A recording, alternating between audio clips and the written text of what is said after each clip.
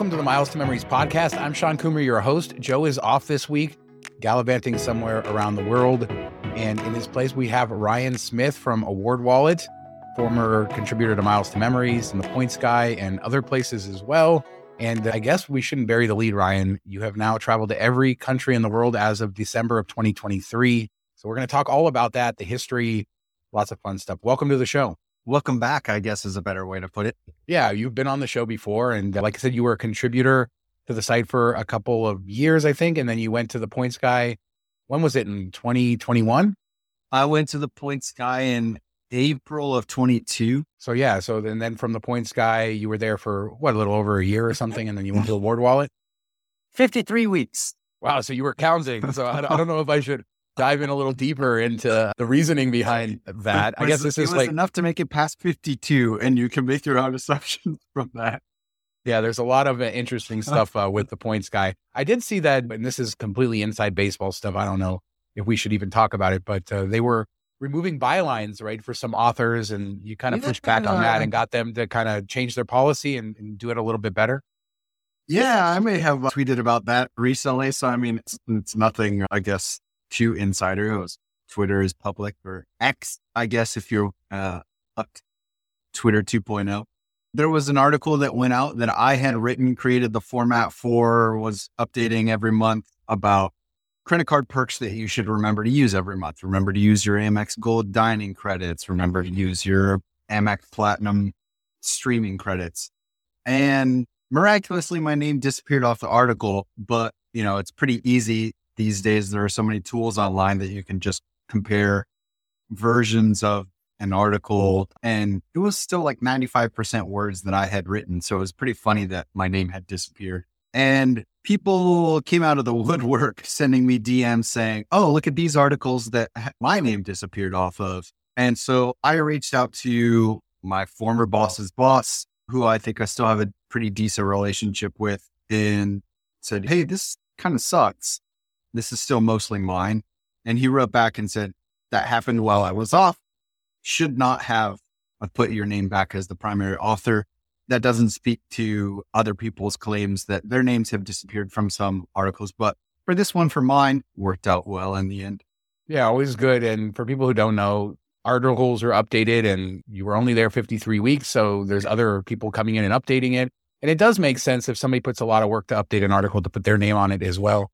So it does make sense. And I totally agree. I've been on both sides of that in this industry since I've been around for a while. Here's a great example. Let's say I wrote an article about how to earn Delta status last year or the year before. Now, how you earn Delta status is completely different this year. So if someone who's not me would come along and update that article, they're going to make some significant changes to that article. And if more than half of that content is now theirs, I would think that it would be fair for them to be listed now as the first author, and maybe I'm listed as additional contributing by, or different sites refer to it in a different way.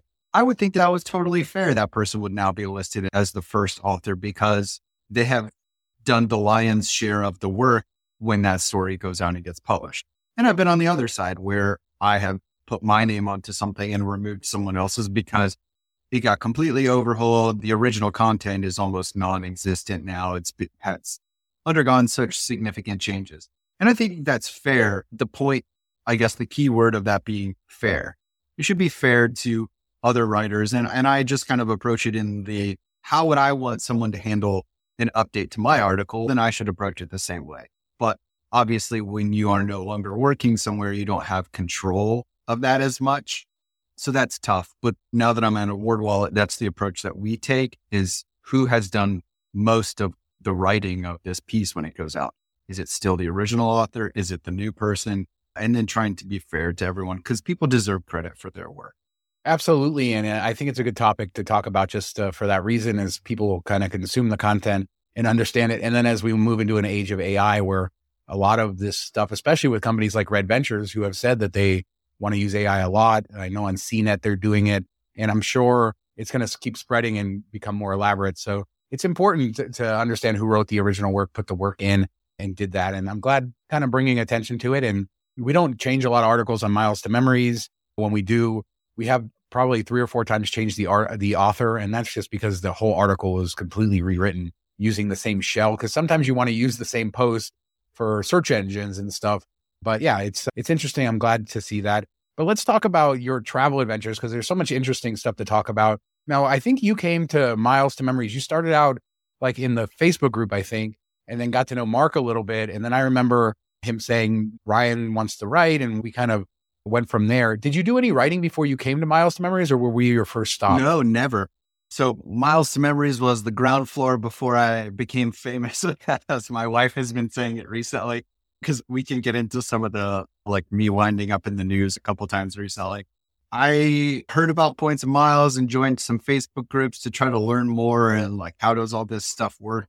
And then I remember Miles to Memories posted on Facebook, hey, we're looking for some new writers who have some kind of unique voices to share.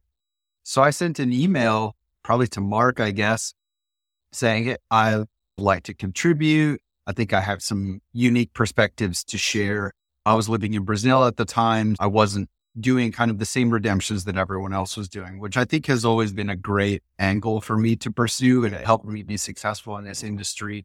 You see a lot of people going to the same places and making the same redemptions as everyone else. And if that's where you want to go, that's great. But not everyone does want to go there. And it's always nice to have someone offering something beyond just, here's how to get to the Alila Ventana Big Sur. Here's how to get yourself to the Bahamas and all of these other hotspots that you see people going to all the time.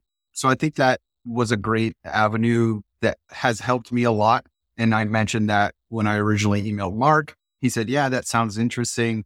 You're trying to go to every country. So I'm sure you'll have some redemptions that other people have never made before. Let's talk about how we met. I was at Disney World and you came from Brazil because you were living in Brazil, as you said, and you had your whole life set up down there. And so you weren't in the States very often. And you happened to be going to Disney World with your wife, and I happened to be there. My parents live in Florida. So sometimes when we would go up to visit them at Thanksgiving or Christmas or something, we could drive over and do a 1 or 2 day trip to Disney. I had forgotten about that. Yeah. So you guys were eating lunch and we were at Animal Kingdom, and there's always got to be a Disney reference on this show for some weird reason. But we were at Animal Kingdom on like, this guy's writing for me. I told my wife, I was like, let's just go over to Magic Kingdom. You were at Magic Kingdom and I think we crashed your lunch. You guys were having lunch there at a restaurant and we just sort of barged in and sat there for a little bit and chatted because that was the only kind of time we had to meet up. It was an interesting first meeting and place to meet for the first time. I don't remember the name of the restaurant, but I'm sure the Disney buffs know it. It's the one that's exactly across from the Hall of Presidents presentation at Magic Kingdom. And it's like an old timey 1800s type of feel. Yeah, we were having lunch there. It's a funny first way to meet. I am excited for your story about visiting every country. And I thought it's always interesting to hear the background of a traveler, right? In my circles, if I go out into the world and I talk to the people that I know that are not from this hobby, I've visited 71 countries, Ryan, which is a lot of countries. By any standard. It's probably more countries than 5 or 6 Americans will visit in their entire life. And yet you and I know other people who have visited every country in the world. So it's funny in this hobby where I'm always, it's nothing, right? And that's great. I actually think defining ourselves by the number of countries that we visited. I'm also in the roller coaster hobby. People define themselves by the number of roller coasters they've been on. I get made fun of for being a blowhard once on the podcast saying I've stayed in thousands of hotels, which I've at least stayed in 1,000, but whatever. But the point is, it sort of seems outsized, but then in the hobby, it doesn't mean anything because there's people traveling all kinds of crazy places.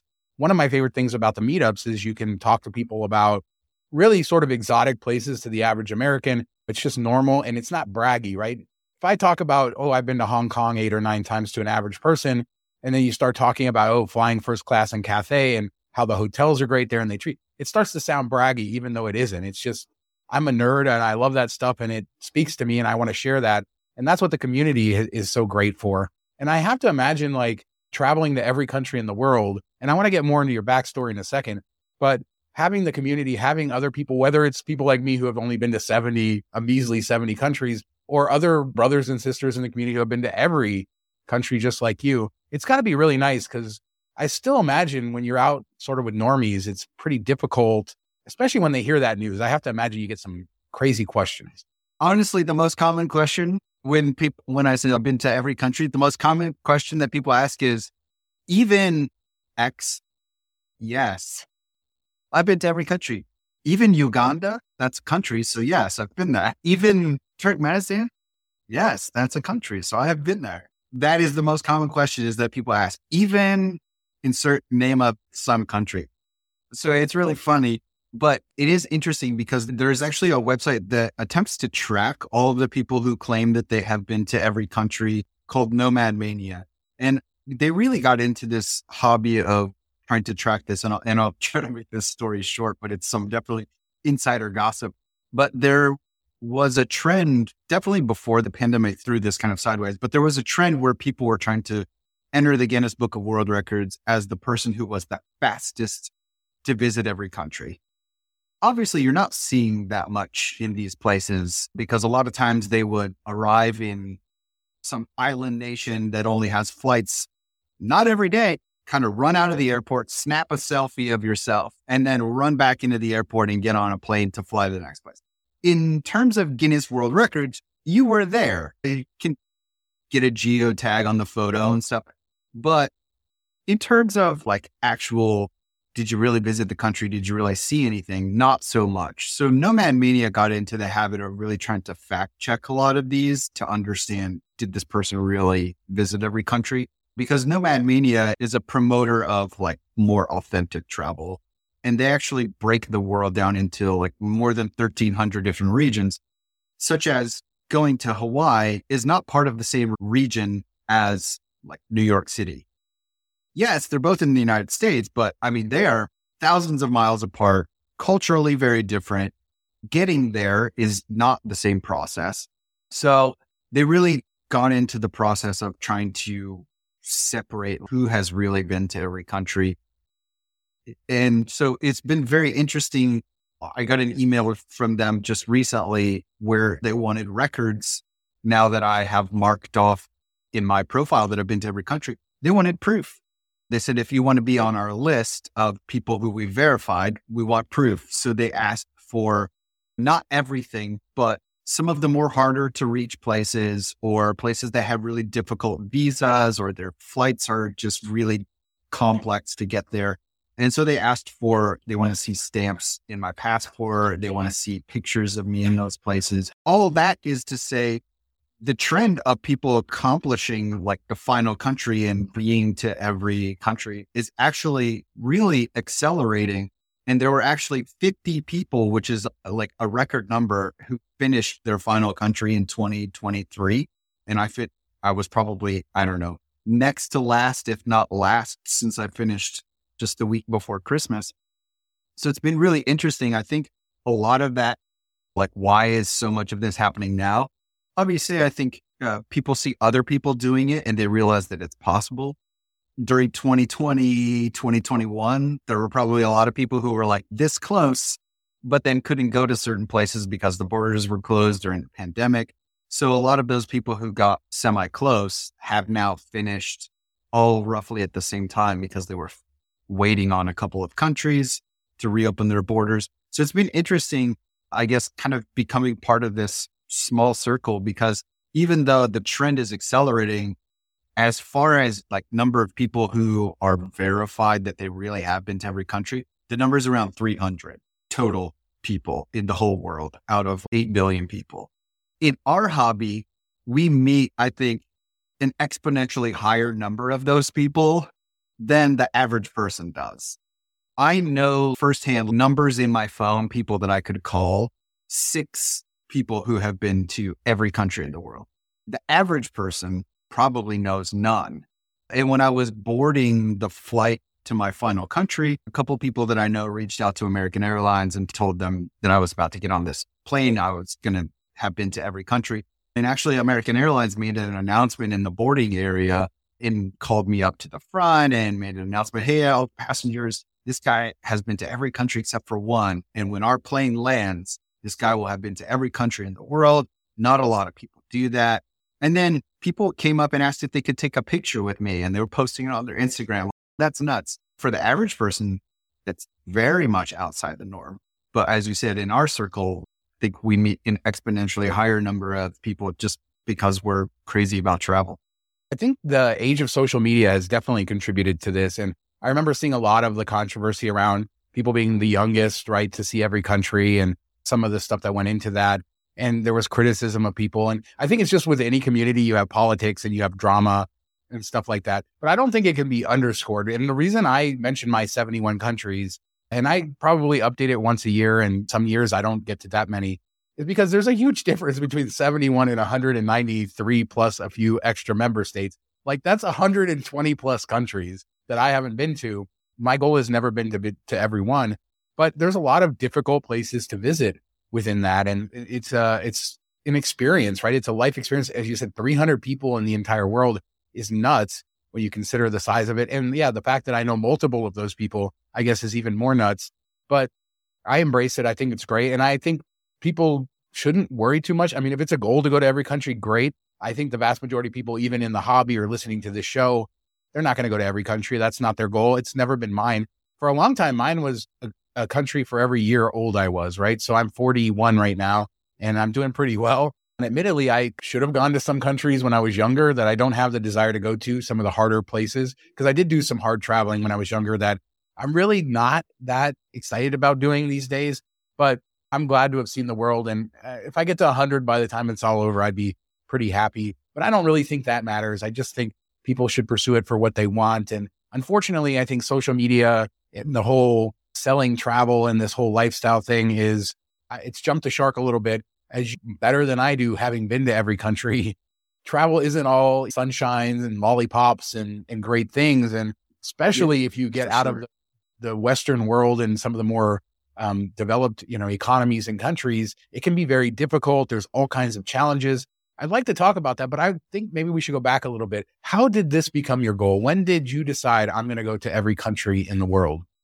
So I think it happened in two phases. I lived in Germany 2.5 years when I was in the army, and I had been to a couple of countries in Europe before that.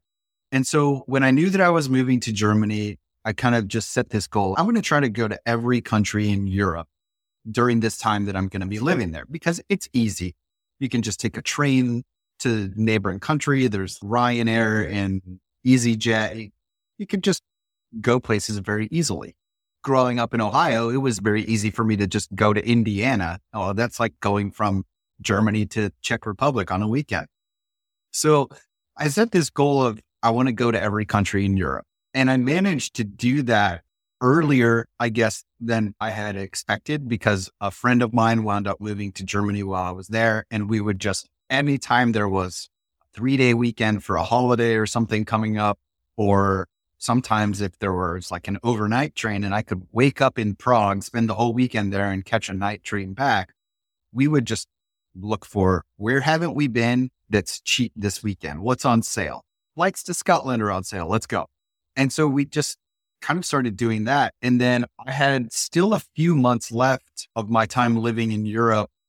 I started looking at like, where else could I go? So I went to Turkey and I went to Georgia and Armenia. I went to Egypt because those were all just very easy to get to from living in Germany. I was basically halfway between the Frankfurt and Munich airports. So I could catch a train to either one, depending on what had a cheaper or more direct route.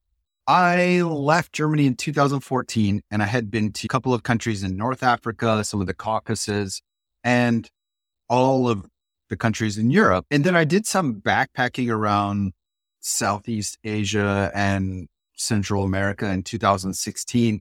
And I kind of realized one day, I think I've been to like half the countries in the world. Why don't I just go to all of them?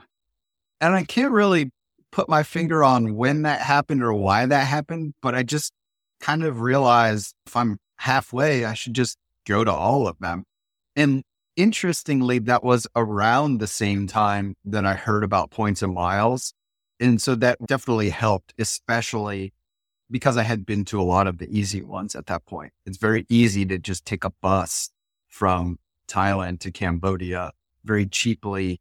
But when you start talking about a lot of the islands in the Pacific that are a 4-hour flight away from anything, and they only run 3 times a week, those flights are expensive. There's a lot of logistics involved. I had been to a lot of the easy places already. So it was really nice learning that there was a way to get to those places the airlines can charge whatever they want when they're the only show in town and it only runs a couple of times a week. People are going to pay it no matter what. So being able to redeem some frequent flyer miles for that definitely helped me travel faster, I guess, or not necessarily travel faster, but cut the gap in between when I could do one trip to the next one, because I didn't need to budget so much money and save up so much money because I was really defraying my costs using credit card rewards. It's funny to just randomly be traveling and then, I've been to half the countries in the world already, so I Might as do well. all of them. But that, I mean, that's what the hobby really opens up. And again, I don't think you would shame anybody, and certainly I wouldn't, who doesn't want to go to every country. My wife doesn't want to go to every country, which has been a funny part of the conversation as people say, oh, you've been to every country. Has your wife been to all of them with you? And no, she hasn't. And she doesn't want to go to every country. And that's fine. It's not one of her travel goals. There are just some places that she doesn't have any interest in going. There are places I didn't have any interest going, but what would be the point of going to all but 3 countries in the world? Might as well go. But there were some that I was going to check the box and I saw some interesting things. But a great example is I liked Vanuatu, which is a country that my wife swears I made up. She'd never heard of it until I was going there. It's pretty popular for Australians. It's like halfway between Papua New Guinea and Australia, has some nice beaches. People in the US have never heard of it. Why would I fly halfway around the world to go to a nice beach? I can go to nice beaches down the road from me. I can go to a nice beach. So do I need to fly halfway around the world to go to one? No. So it's a lot of it is, I think, people's travel goals, and you should be honest with those, which is one thing that I think has always been really great about Miles to Memories that has really stuck with me. I really like the push for being authentic to your travel goals. You don't need to go where everyone else is going. So just because you see people redeeming their points for first class tickets to Bora and sleeping in an overwater bungalow, if that's not your goal, then you don't need to do that. Especially if you have a family with 3 kids, then it's going to be really tough for you to try to find open seats for Emirates first class and get all the miles that you need for that to fly around the world eating caviar. But maybe your travel goal is to bring grandma and grandpa down to see the new baby, and you're happy redeeming your Delta Sky miles for that. Yeah, it's really just about traveling. And I think that's always been my mindset, is sharing that, because I've talked about it pretty openly. I stopped sharing about travel with people that I know personally that are not travel people, because I don't get any personal benefit out of it. And I don't mean I don't get anything back. I don't get the warmness inside in talking about travel. I don't get the reciprocation of my joy. Sometimes people just think you're bragging. Sometimes people are just asking crazy questions. And I love that the hobby does that. And I do think that the hobby needs to be better about being open to everybody who wants to travel, because I think anybody who wants to just get beyond what they've already seen it's a beautiful thing, right? Whether it's just going to states you've never gone to, there's people that have just never left their state, right? And I remember my first big road trip, 3 months around the US, and seeing so much of it and just realizing how incredible this country is. And obviously over the years, seeing other countries, and the average American just doesn't think in that way. And I think the hobby sort of opens us up to that. And then the downside of that is we can start to be judgmental of others and say, oh my God, why are you doing that? Or why aren't you doing this? Or you're not redeeming, or you're not getting enough value. People are traveling. They're opening up their worlds. Use of your Sky Miles. Yeah. It's like any travel is amazing. And I love talking about premium products. I love flying them when I can. If I can make it nicer along the way, that's great. And I do enjoy that. But if I could just travel, if I had to go back to 2007, 2008, my backpacking days, going around the world, staying in hostels, staying in guest houses, doing everything the cheap way, I would do it, because it is the travel. That's really what it is about. And everything you see, and it's the expected and unexpected. It's funny with Vanuatu. I've been eyeing cruises out of Australia, and Vanuatu's been on my list. Maybe it's the weird name. I don't know what it is, but I know it's just beaches and stuff, but I've been wanting to go there, and I probably will go on a cruise out of Australia to get there. So it's funny, that's a country I probably will get to, but yeah, that most Americans never have. It's only underwater post office. You can swim down there and send a postcard. Oh, there you go. That's cool to hear. All of these countries, you must have had some really bad experiences. I mean, I know it's hard to rank countries as like your favorite and least favorite. What is a country that was probably the most challenging for you to visit? and one that maybe you didn't enjoy yourself as much, or it just hit you a little bit different? I actually wrote about some of my worst travel experiences while I was at Miles Ramirez. And I am pretty sure that some of those would still be in the top. Like the night that I spent in the jail in Angola at the airport, in the immigration jail. That was a pretty bad experience. Long story short, they told me that my visa allowed for 2 entries into the country. So I entered for a day, left, went to some neighboring countries, and then came back and was planning to spend another 2 days in Angola before flying home. And then when I got there, they told me that my visa was used. And I said, I was told that I had 2 entries. And they said, no, you only got 1 and you've already used it. Do you have a different visa? No. So they put me in this jail because there were no more flights out for the evening not to a place that they could send me to. There was a flight leaving in like an hour and a half going somewhere that I didn't have a visa for. So I wound up in this jail for 18 hours or something until they could put me on a flight the next day going home. But, they took all my belongings away from me. The last message that my wife got was, I think I'm being kicked out of Angola. So that was a really bad experience. I'll add to that it wasn't like in jail. It was like the immigration detention facility at the airport. It's like I had my own room with a bed and no soap or anything in the shower, but I was able to at least rinse myself off. So it wasn't like the city jail full of a zillion people. Another really bad experience was being semi-kidnapped by the police in Mozambique. Unfortunately, pretty much everyone I know who's been to the capital of Mozambique, which is Maputo, has had problems with the police there, being robbed at gunpoint by the police. I was just lazy Sunday walking through the town square. There's a big statue of their first president. And I went up to read this plaque on it. And then the police car comes out of nowhere and tells me that you're not allowed to go up the steps to the statue to read the plaque. And I never heard that before. Sorry. And they basically, threw me in their police car and then went around into some kind of abandoned areas. And I knew something shady was going on. And they basically told me that I need to give them $500 each to the 3 of them. I said, I don't have that kind of money. And I wasn't sure what was going to happen and whatever. And just at a red light, I decided I'm just going to try to open the door and jump out. Luckily, it opened, didn't have child locks or anything. And I threw the door open at a red light and just ran for the life of me toward anywhere that I saw people.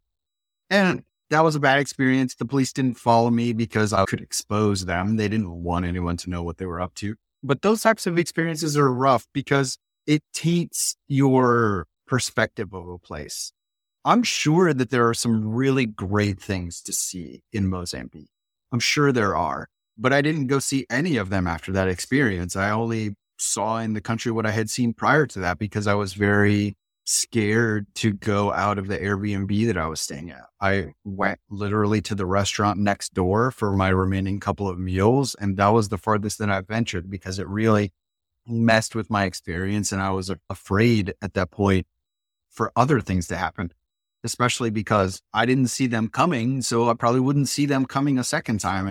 So those types of experiences, I think, are really unfortunate because they took the joy out of visiting a certain place. And in the same way that I don't want people to, have negative perceptions of me just because maybe they disagree with something that they saw in the news about the United States or something about our government. I'm not our government. And so in the same way, I don't want to judge the people from Mozambique for what happened with the police in one place at one time in one city there. But it soured my view, and I don't know that I would go back because there are so many other places that I could go to where I didn't have those negative experiences. Yeah, I've run into similar things. And I think as you get further off the beaten track, you start to run into government officials, border guards, all kinds of stuff that makes you feel uncomfortable and situations that can really be dangerous. And the world is a dangerous place, right? I mean, we live in America in sort of a bubble. As much as there are definitely problems in America, right? It's the way we live compared to the rest of the world. Even places like Europe is sort of insane at sometimes. And I've struggled over the years to balance some of that. I can imagine just everywhere that you've been, seeing some poverty and just devastation, war-torn areas. I'll never forget my visits to two specific cities, Port-au-Prince, Haiti, and Kathmandu, Nepal, because of the level of poverty I saw. And it fundamentally changed me. I can't talk about those places. I'm really trying to become surface level right here because I will start crying. I didn't leave those places the same as I came into them. And there's been other places too. Those are the two that have such strong emotional sort of feelings for me. But on one hand, I wish that every American could see what Port-au-Prince, Haiti is, and the poverty and the devastation and just the reality there. It's unlike anything I think anybody could imagine, especially so close to here. But how do you balance living in the US and this life, and then you're seeing these areas that are challenging, in some cases dangerous, some cases your own experiences are bad. You're trying to filter through to kind of give the benefit of the doubt to the people, and then you come home and you have this sort of lavish lifestyle. Even whether you live here lavishly or not, the average person here just lives a lavish lifestyle compared to just about anywhere else in the world, and especially developing countries. That's always been hard for me to jive. I think Port-au-Prince is an excellent example. My wife and I have talked about our visit there a couple of times together. I'm going to go out on a limb and say that you probably stayed at the same Marriott that we stayed at. Because it's one of few places in the country where you can stay on points. It's like a decent, comparable type of hotel to what you're used to in other places.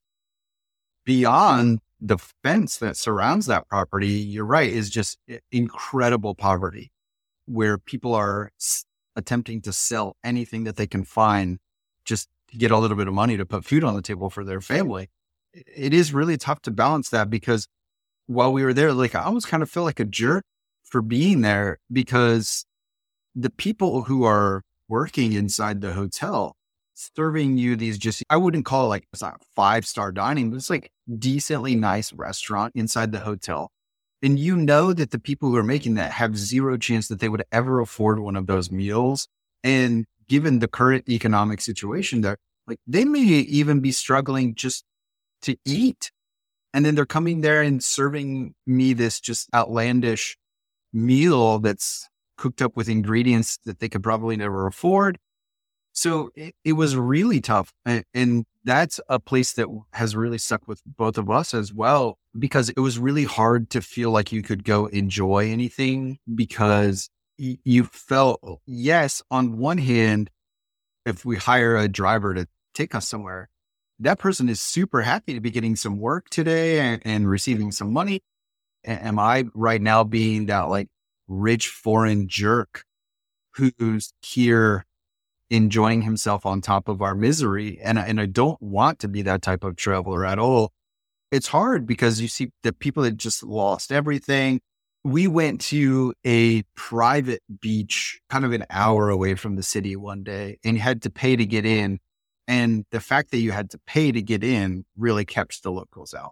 It was like $20 per person to get into this nice private beach that had a restaurant and stuff.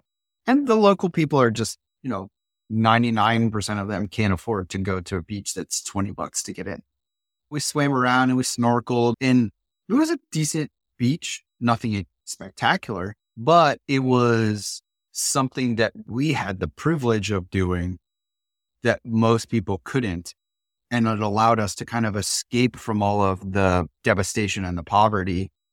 And it's simply a privilege for us to be able to escape from that. The people who live there can't escape from that. I got on a plane the next day and left.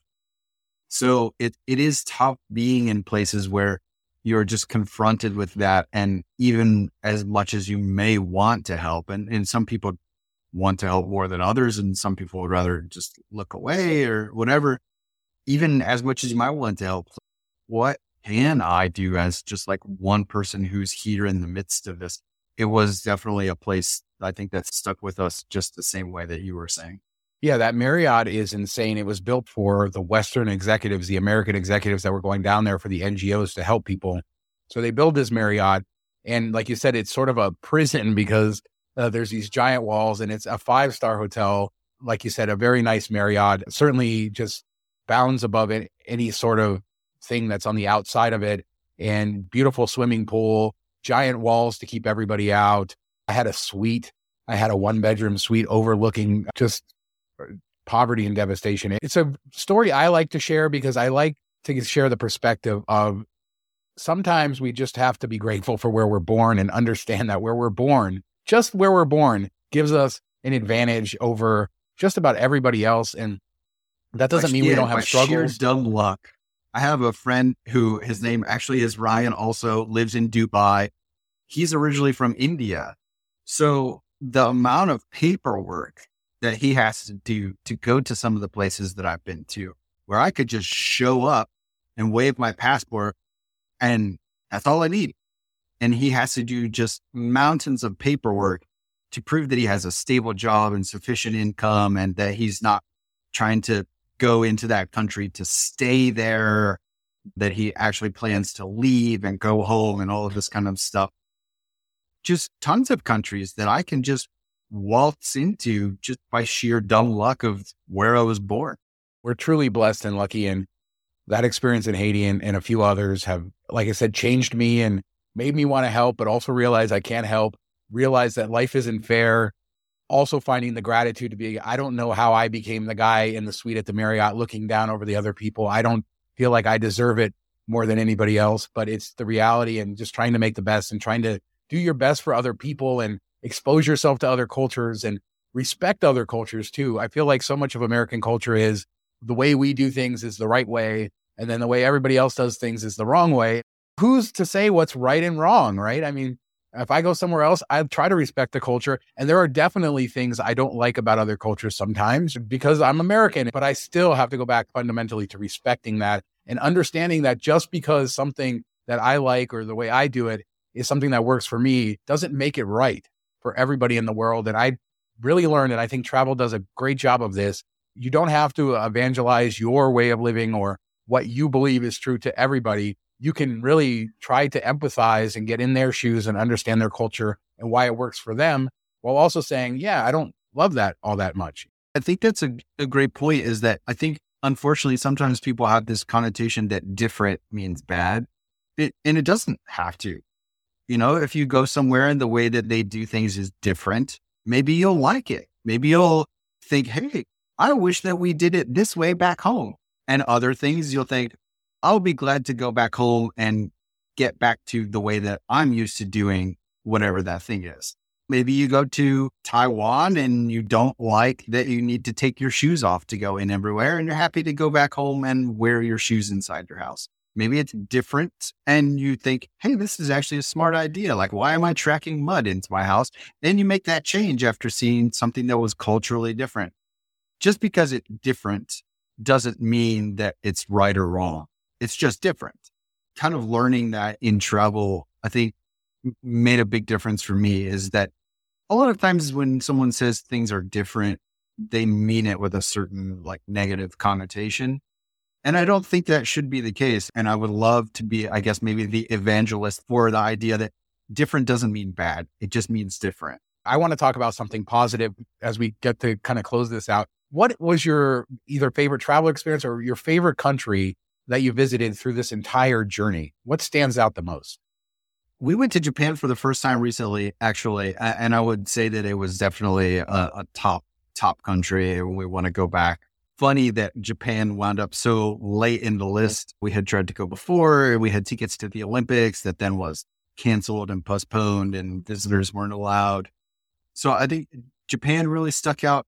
Mexico is another big one for us. Like, we go to Mexico decently often and love it every time, and are just trying to go to different places and see things. And my wife and I are trying to establish kind of a yearly tradition now of going to Dia de los Muertos in a different location. We did it once in Mexico City. Then we went to Chiapas. This past year, we went to Puerto Vallarta. And now we've got a trip booked to Oaxaca for Day of the Dead this coming year, because I think it's just a country that has so much interesting culture, amazing food, super friendly people. The culture is just fantastic. And there are different cultural elements in the way that festivals are celebrated from this state to that state. And the food is a little bit different and the music is a little bit different. It's a country that I never get tired of going to at all. Another really surprising country for me that I guess if you think of traveling to somewhere that's just 100% unlike where I'm from, for me, that was Bhutan. Bhutan is a small country in the Himalayas, kind of between India, Nepal, and China. And in the 70s, they actually banned foreigners from coming into the country for tourism because they saw what was happening with all of the like backpacker trail in Bangkok and Vietnam and how now all of a sudden McDonald's is popping up on every country. And they didn't want that. So for a while, foreigners were basically banned from entering the country unless you were there for some kind of official purpose until they could sort out a plan for how do we welcome tourists while still maintaining who we are? And that was a very different approach from what was happening with a lot of the countries around them, which were building what I'm used to from home in order to attract me to come there and putting up Pizza Hut and Starbucks, all of these international hotel chains. So Bhutan was just, because it took this very different approach, it's so unlike anywhere that I had ever been before. And I really enjoyed it for that because they just took a very different approach, said, we want to maintain who we are. We want to be true to our history and our culture. Rightly or wrongly, that also makes it more expensive to get there. In order to, I guess, keep people out, I guess is the best way to put it. They don't want the budget backpacker. They want a different type of tourist. So there's a $200 a day tax for being in the country per adult. Unless you're from like one of their neighboring countries where your tax is cheaper. But for those of us coming from Western countries, it's $200 a day just to be in the country. And that gives you nothing. That's just for you to not be in trouble for being there. It doesn't give you a hotel or any meals or any activities. The positive is that they have understood that they need to rekindle tourism after COVID. And that fee is cut in half this year and next year, 2024 and 2025. So if you're interested in going to Bhutan, this year or next year is probably the time to do it because the fee is only $100 a day for while you're there.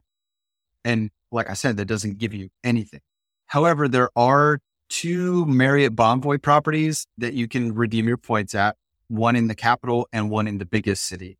Capital isn't the biggest city. So kind of near the airport, you can redeem your Marriott Bonvoy points. There's also a really incredible small luxury hotels property that you can book with Hyatt points and free nights. It's a category 5 property. It was category 6 when I stayed there, but now it's cheaper. And it was absolutely 100% one of the best hotels I have ever stayed at in the world. If it's not the best, it's top 3 places I've ever stayed.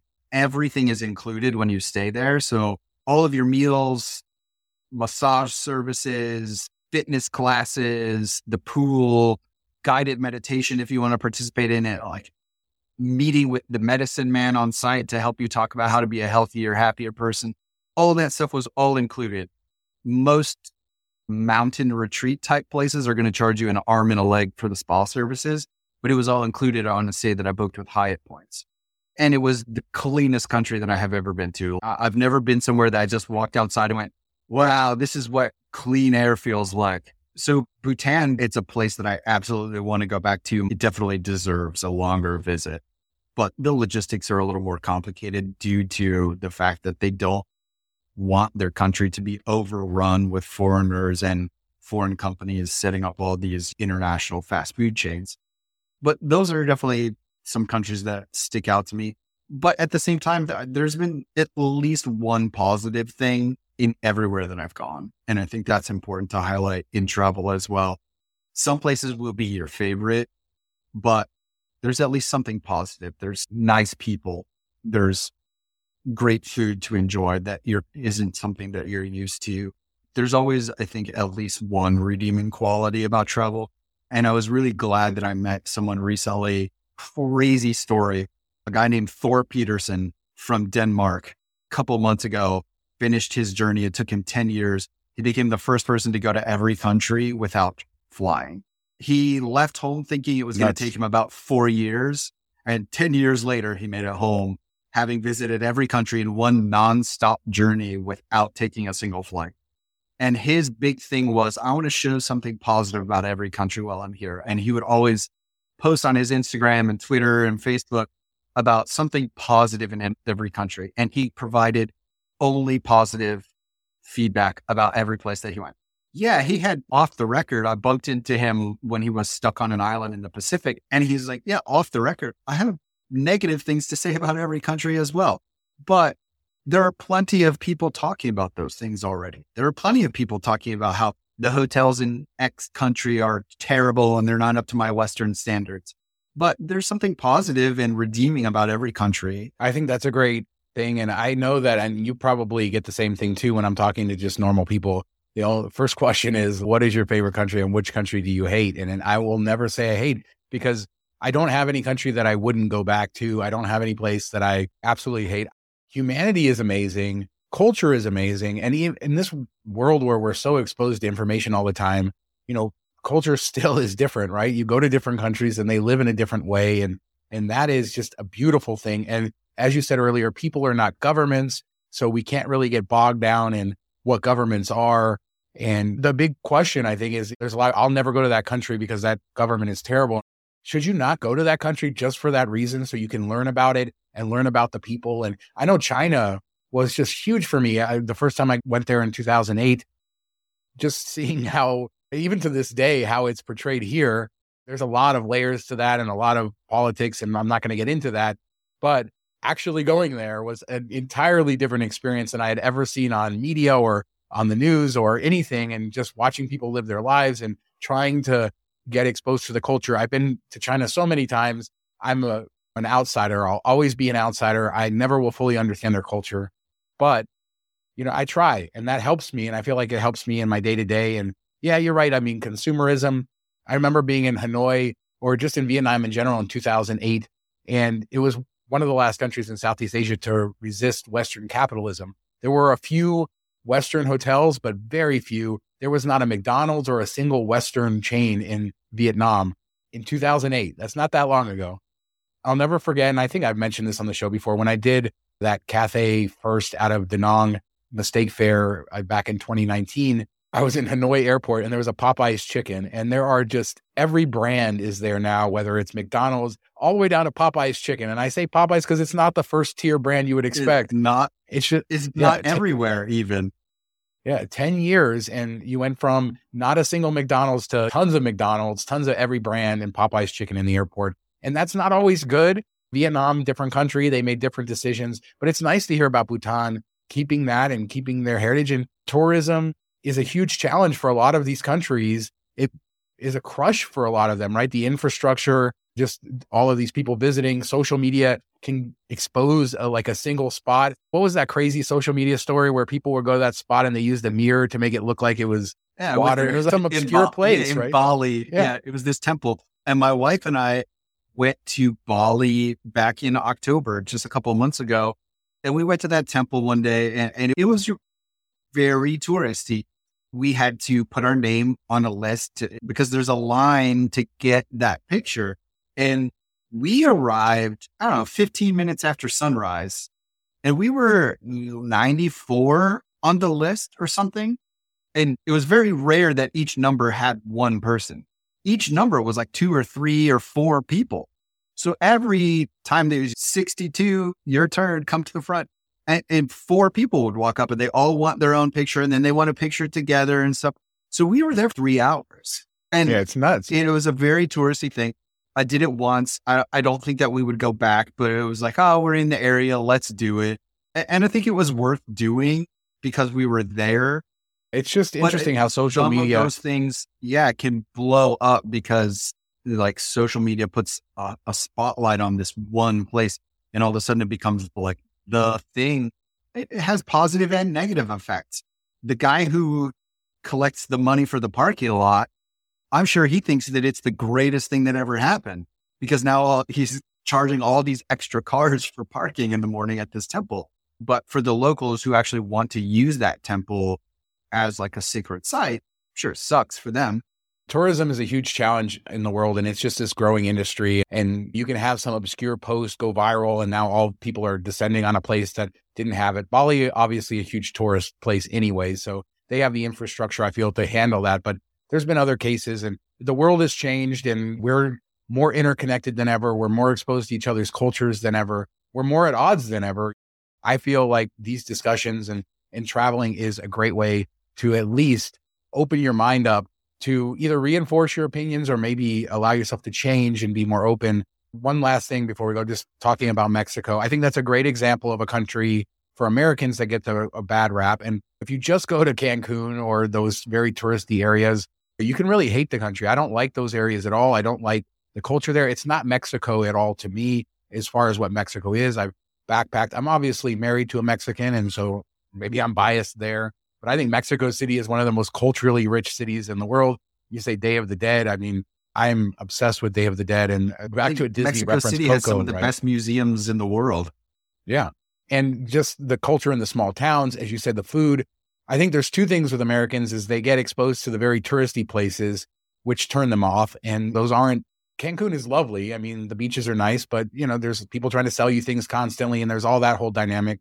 And then they also get an idea about the culture from the culture that's come north, right? From the people who live here. And I don't even mean It's that. like I just mean Bell. like, exactly. It's the Americanized version of what Mexico is. So I just don't feel like the average American has any sort of idea of what Mexico is and the culture and how it varies by state and by region and the foods and everything. And it's such a culturally rich country. And I'm glad you mentioned it because it's so close and there's so much to discover there. I think one of the best things that could be really great for people in travel is to go to a place that you think that you have like negative perceptions of. I think one of the biggest eye-opening experiences for me was when I went to Iran. And I wondered how I was going to be treated there as a foreigner because we hear all these just like negative things about Iran and our country and their country don't have diplomatic relations. And our president tweets bad things about their president and their president tweets bad things about our president.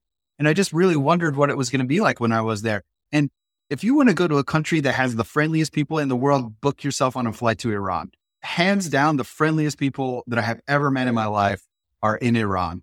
And they would see me and they could tell, oh, you're not from here. Where are you from? And no one was mean to me just because I was from the US. And that was kind of one of my concerns. Are people going to be mean to me because I grew up in the US and they hear these negative things about my country, talks trash about their country? Again, it was this, I am not my government and I don't want to be judged for those things in the same way that I shouldn't be judging their people for the things that their government says about where I'm from and vice versa. They're the friendliest people that I have ever met in my life. No one was mean to me just because I grew up in the US. And I really want to go back. It was a very eye-opening experience for me that I went to this place that sadly, I can't remember ever hearing positive coverage of Iran on the TV growing up in the US. But I went there and saw it from my own eyes.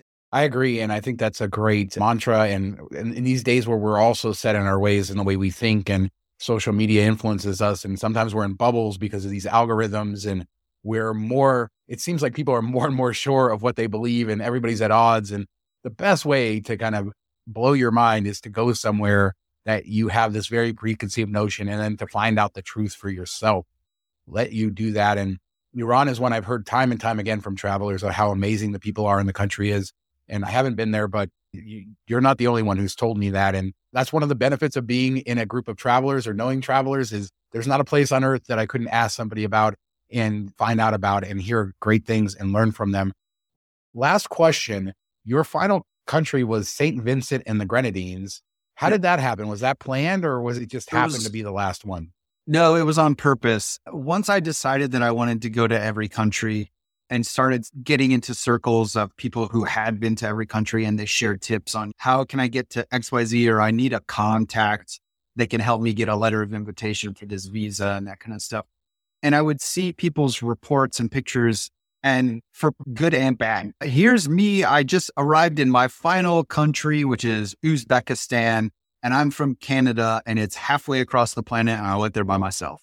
And I saw that and I was like, that kind of sucks. And then I also saw that people went to all the easy countries and then their final countries were so complicated and they're trying to get to Libya and Somalia and they're trying to get to Tuvalu, which just recently had problems with the runway at the airport. And so they were canceling all the flights for a while. And there's already it only served by one airline three times a week, and then you cancel that. So then I also was seeing people who were trying to get to like their last country, and then they got denied for the visa, and then the flight was canceled or fighting broke out and it's not safe to go there. And I had to scrap the trip. So I just a couple of years ago realized I'm going to save some easy ones for the end so that I don't have to worry about my visas not going to get denied. Like St. Vincent and the Grenadines has a daily nonstop flight out of Miami on American Airlines. So I knew I was going to be able to redeem miles for the flight, the chance that something's going to happen or that I won't be allowed in. Those chances were pretty low. I saved 2 countries in the Caribbean as my final 2 countries because my chances of something going wrong would be very low. And also then because I wanted to invite friends and family to come with me. For me, it was a big accomplishment and I wanted to be able to share that with people. So 2 friends, my wife, and both of my parents all were there with me, which was really exciting. I wish that some people who I know who visited their final country by themselves, half a planet away, I wish that they had been able to have that experience of sharing it with people who are important to them. I was really glad that I saw early on that I should logistically save some countries kind of closer to home that are easier and that I can invite people to go to with me. So then it wound up being kind of funny because since there was like this group of us and then my mom surprised us the night before by having made these matching t-shirts for all of us. And it said final country, St. Vincent, December 16th, 2023. People in the airport were kind of asking us, what's up with these shirts? And then American Airlines made this announcement and stuff. And then my 2 friends, JT, who I work with at Award Wallet, and his wife, Katie, who works for the Points Guy, went with us as well. And they had flown in the day before because they weren't able to find any award space on the flight that we were on. So they were waiting in the airport lobby and they had made this big banner and said like, congratulations, Ryan, been to every country in the world. So as people were coming out through the airport into the departures hall, people were stopping and asking them like, what's up with this sign and blah, blah, blah. So then some guy called the news channel and this reporter from the local newspaper came out and was taking pictures. And I wound up in 3 newspapers from St. Vincent and the Grenadines, all talking about how I had been to every country in the world now, with St. Vincent being my last one. None of them made the attempt to say he saved the best for last. And I really feel like they missed an opportunity there because if you're from your local newspaper, you got to say that, right? Yeah. If somebody would come to California where I live now and they say, I've been to every state now. Of course, I'm going to say, oh, you saved the best for last. That's just what people do, right? And none of them said that. And I can't believe it. The local TV station even contacted me and asked if I had some time, but we just couldn't make the schedule. So it was really funny. But yeah, it wound up being on purpose just because I wanted to be able to share that moment with people. And I knew there was no way that my mom and my dad were going to get on a plane that's going to need 3 connections. And it's going to take them 29 hours to get to, I don't know, somewhere in the middle of the Pacific. Like they were not going to come to Nauru with me. So I was really glad that I made that intentional choice early on. It was a great choice and it should be celebrated. You said 300 people, you're one of them. You made it. Something that most of us will never experience having been to every country, but it's a worthy journey. And I'm glad you got to share a little bit of it with us. I'm glad you got to have people around. I think that was a great foresight and decision to make it a little bit of a party and have people that you care about share it with you. Because as having lived it, and I just know from traveling for so many years, man, is that a long journey to get to 193 countries. Glad that you were able to share that with us and very happy that you came on the show. And I did want to ask, where can people find you on social media or on the interwebs when they're not listening to this fine podcast? I work in Award Wallet now, which you've mentioned, so people can shoot me an email over there if you want to ask about something weird that I said, or you want to tell me how wrong I am about something that I said. But also you can follow me on Twitter, Ryan Smith Travel. Pretty easy. I've never had to spell my name for anyone. One of the fortunate things about having such a just easy, common name, Ryan Smith Travel on Twitter. You can follow me. I was on Twitter last night giving away some expiring Hyatt Club Access awards. Some people are going to have some nice upgraded rooms. You can find everything at milestomemories.com. That's all our post podcast videos. If you're listening on Apple Podcasts, Spotify, consider leaving us a 5-star review if you like our content. And we still have our YouTube for Vegas stuff, youtube.com/Miles to Memories. And of course, I'm at Miles to Memories all over social media. Thank you again, Ryan, for coming. Great episode. Love talking travel. Love nerding out about travel with you. Not a ton of people in the world I can do that with. And well done. Congratulations again. I can't wait to see what your next big goal is to top this one. The next one is now my wife gets to choose where we go. Lots of amazing trips ahead. Now you can revisit all those places and you don't have that hanging over your head. Amazing. Thanks again for coming. Thanks everybody for listening. Talk to you next time.